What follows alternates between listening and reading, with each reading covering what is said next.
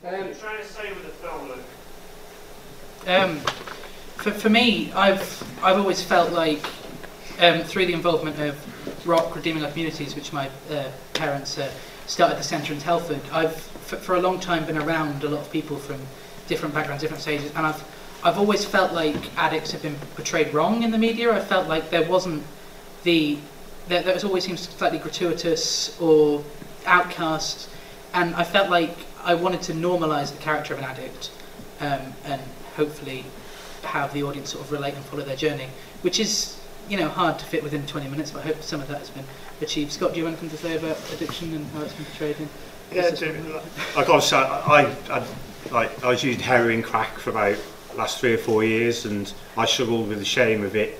I didn't really get much support. I felt isolated from the community, so I really struggled with that. I think it portrayed it like, you know, sometimes it's hard to be accepted and talk about it. And Alex, for you to sort of portray a role, this sort of role, how did you approach that? Well, it was kind of a difficult one because you know, naturally you kind of want to strike the right balance between portraying a character and portraying someone who's accurate, whilst trying not to sort of overdo it, because if you overdo it, it starts to look it looks ridiculous, because then you're not bringing a full sort of sense of justice to the role, which obviously Luke had crafted, which was created in mind to be like an accurate representation of, you know, drug addiction for just a normal everyday bloke. Yeah, I mean, I whether you can tell or not, I think little bits of my influence of the sort of whole Richard Curtis scene thing was there with Adam and Sophie as well, but I hope that as well as conveying a message, it's got entertainment in it as well. Any other questions? Yeah. Since we're in election week, I'd be interested in your opinions about the legalisation of cannabis, the pros and cons, and the arguments about it being a gateway drug. Ooh, okay. No pressure. Scott, you can start. There you go. That's that one. I mean, it's one of those things where in my mind, you know, it's going to be used. People are going to use it either way. Legalisation, I suppose, could take away the side of people doing it to rebel, but also it makes it more readily accessible. And in the situation, as you said, there's a gateway drug. It's possibly worse. I don't feel like I'm in of a position to suggest and give my opinion. On behalf of people who need it as a medical drug, yeah, it would save me taking 50 different types of drugs. It would stop me having to take a concoction of pain relief. And I'm saying opiums, I'm on morphine, I'm on pregabalin, I'm on naproxen. And it would also relieve the pain that I'm still in, because even taking as many drugs as I can take. Thank you very much, sir. Could I just ask a question, Sophie, about what you found most difficult about making this film, and what you think the main message of the film might be? Okay. Sorry, could you say? So, what did you find most difficult making the film or taking this part on, and what do you think the message of the film is? Well, I think obviously the characters are meant to be quite young. Both Sophie and Adam are both meant to be quite young to be going through necessarily this kind of thing. It's something that we don't actually necessarily always see with that age. It's something that happens, but it's not seen by everyone. And so I think at times Sophie can be quite almost naive about the way she's approaching it, like, I can fix everything. You know, she's coming into it thinking that she can fix him. And obviously she's young, but she's got his best interests at heart. And so at times you have to remember that it's not how you have to put yourself in her shoes and imagine how someone at that age would react if they saw someone doing that, and how they would feel. And I found that to be something that it took a bit to get into, to feel that way. But it was a great thing to be a part of. I thought it was really. Well, thank you for fun doing to it. do. I think Thank you. yeah. Where did the inspiration for the choice to not ever show the drugs on screen come from? I felt like, although it is a well-loved and great film, things like Trainspotting, I feel like you've got the issue of going down the gratuitous, over-the-top line, and I felt in order to stay on that track, it was best not to do it. In the same light that it's never actually explicitly mentioned. The dealer says some powder, some white. That's it. It's one of those things where it's not spoken about, it's not said, and you can see from that enough. And that was just a way of making it a film about the addict, not a film about the drugs. For Alex, so what sort of, did you do any research into how addicts are before you did the film, or did you just sort of wing it? I'm not a massive fan of winging things, to be fair, unless it's exams, but those seem to be well passed. So no, I did a fair bit of research for this. I read on to various, there's a lot of internet forums in the darkest corners of the internet where people discuss various things, how they're struggling. There's a sort of, it's I wouldn't really describe it as social media, but there's a website called Reddit where people can share various opinions, and people can be entirely honest. Like, the internet is such a good, I don't want to sound like sort of Bill Gates, but it's a good tool in a way, because people can be honest, but at the same time people can wear a mask, so you never really know what's true on the internet. But at the same time, people can be their most honest selves because nobody knows who they are. They can be anonymous 2, 3, 4, 5, 6, 7, posting on whatever board they like, and they can tell the utter truth of how they deal with the situation. And I think that actually reading some of it was quite hard, because you could see that there was such a struggle coming from so many individuals, where a lot of them just didn't want to be in the situation that they were in, but they were in the situation that they were in because they made a bad choice. They took a bad chance. And some people, it wasn't even about that. They were just dealt an unfair hand in life because they were born from sort of people who were previously addicted to heroin. So it can be, people's circumstances can have such a big impact on a character and on a person. And so in particular, I had to sort of try and consider where Adam was coming from, because a lot of people our ages have always been sort of offered drugs. I mean, just look back through, even sort of heading back as far as the 60s, things started to come back then with with festivals and all sorts, right? I mean, Woodstock in particular, that was, it was supposedly legendary at the time, and drugs were given out to like 14, 15-year-olds. And again, it sort of, yes, it raises the question as to whether it is a gateway drug, but a lot of people sort of use it for, just whatever they use it for, or just to escape.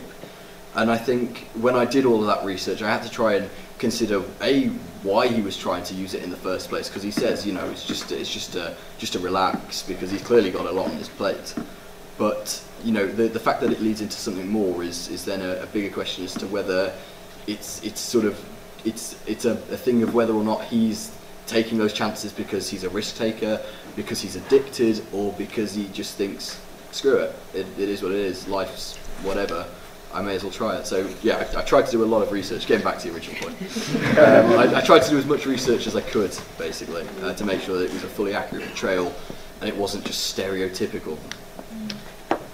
In the same light as I came to Scott and some of the other people at Better Tomorrow, who kindly allowed me to come speak to their service users and stuff, and sort of I spent a couple of, maybe an hour or two there sort of chatting with people, finding out their stories and their experiences, and everyone agreed with me on the fact of representation and how it seemed to be incorrect in a lot of things. I mean, I'm sure the ways that you see in films are some people's story, but it's not most people's stories, and so that's what I wanted to change.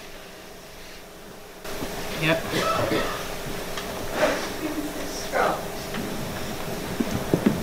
Yeah. If this film had been shown when you were in school, would it have influenced you in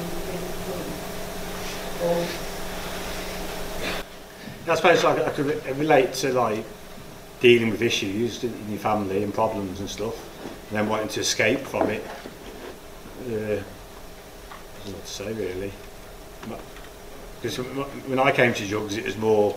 It started off as a social thing, and then it progressed on to basically just I had to have it. I got addicted, and once you're addicted, then you've got no hope. When you've got no hope, you're lost basically. Yeah. So I think this film isn't just for people that they're. It's not just as a film to show not just kids but adults that drugs aren't the right choice. I think it's also a film to show people who would be around those kinds of people what may lead them to having that happen. In the sense that sometimes parents, adults can be like, well, it's just a kid acting out, of course, you know, we're going to push them to the side. And I think sometimes films like this help show them that there may be something deeper that is happening, and they are just a normal person with something that's happening in their life.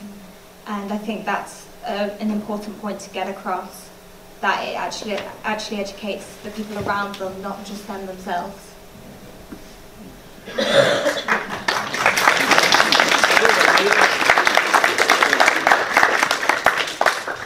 I think unless there's any other questions, that's probably the best point to end on. Out the one up there? Yeah. When you were picturing a film in your head, were there any scenes that had changed that when you were filming? Yeah, there were little bits. I mean, one mostly was there was a sort of flashback sequence originally when Alex was looking at the coffee cup, and that was something which in my head I thought, in my mind it was a sequence between him remembering his time with Sophie and him remembering the deal and how his brain progressed between the two. And that's how it came across to me. It wasn't until I was editing it and putting it together that I felt like it was just more me telling the audience what they'd already seen. And for a short film, that doesn't really work. In a feature, I could probably get away with it. In a short film, you know, it's spending a minute telling them what they watched for the last 5 minutes. So that was the main thing I changed. Other things like the scene when Helen comes and watches and witnesses the deal. That was originally before the second meeting, the whole kiss scene. But in the end, I felt like it flowed better the other way. So there were little things like that. I don't miss much else. I think one thing it brings out is the fact that if anybody says, comes to and have the courage to say, I need help, they need somebody to listen to them. Yeah. And I think that was one of the main things I put in that dinner table scene, which some people have read it differently to how I intended, and I'm not going to change that. I'd written that as a dream sequence, as I'm sure some of you saw. It's to sort of express why people are afraid to ask for help and why there is that taboo there, because that's the response that people think they're going to get. And more often than not, it's probably not. You know, I think I'd like to imagine that most people, if they have got people they can talk to, if they're in that situation, then they will have people who will respond and be able to help. Those who don't will just need to be aware of the places they can go to get said help. Anyway, Simon, I saw you had a question. Well, actually, if we do, I was going to say that what we have highlighted is how people find it very difficult to ask for help for all sorts of things. My personal interest is why people turn to drugs. I do appreciate that at a very early age at schools, and it's appalling that we have a society that people are selling or even just giving away drugs to children as young as 6. And that needs to be addressed. And I wanted to sort of say thank you very much. You're a young filmmaker and you've approached a very difficult subject that has all sorts of complexities that none of us will understand it all. And a highlight of that, of course, is we recently had a leadership election where everyone was falling over themselves as to say who was the biggest hackhead. And that is the sort of thing that needs to be really addressed in society, and I think what you're doing is the beginning of that. The only thing that I would, that crossed my mind is more emphasis on where you can get help. And professional help. And there is professional help that is help that is voluntary, but because of the huge amount that the problem is there aren't enough people to actually help. That was something that crossed my mind when writing it, was to show whether we got through him getting help and getting through. I felt in the end with the structure of it, I preferred the idea for people to decide to themselves whether Adam got better or got help or not. I feel if I had a longer length, if I had more time to expand it, even I could make another 20-minute film about him getting help. But I mean, sequel. I mean, I felt like that was definitely something which I approached, and I very nearly put something over the end after the end credits about where people can go.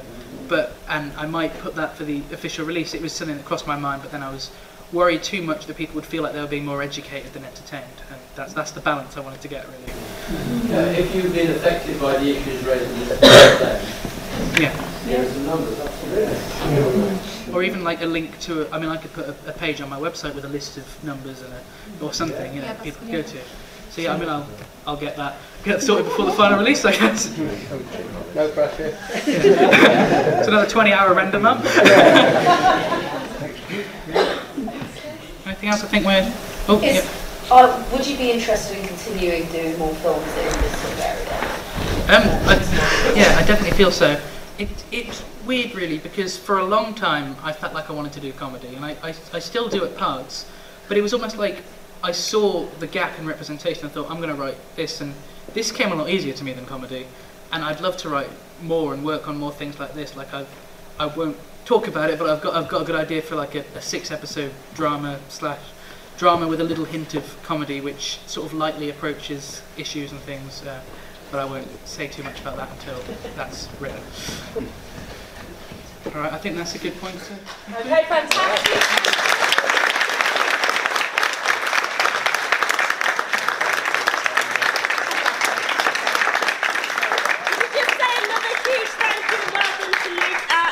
Superstar, and to everybody that has come to support. Huge welcome.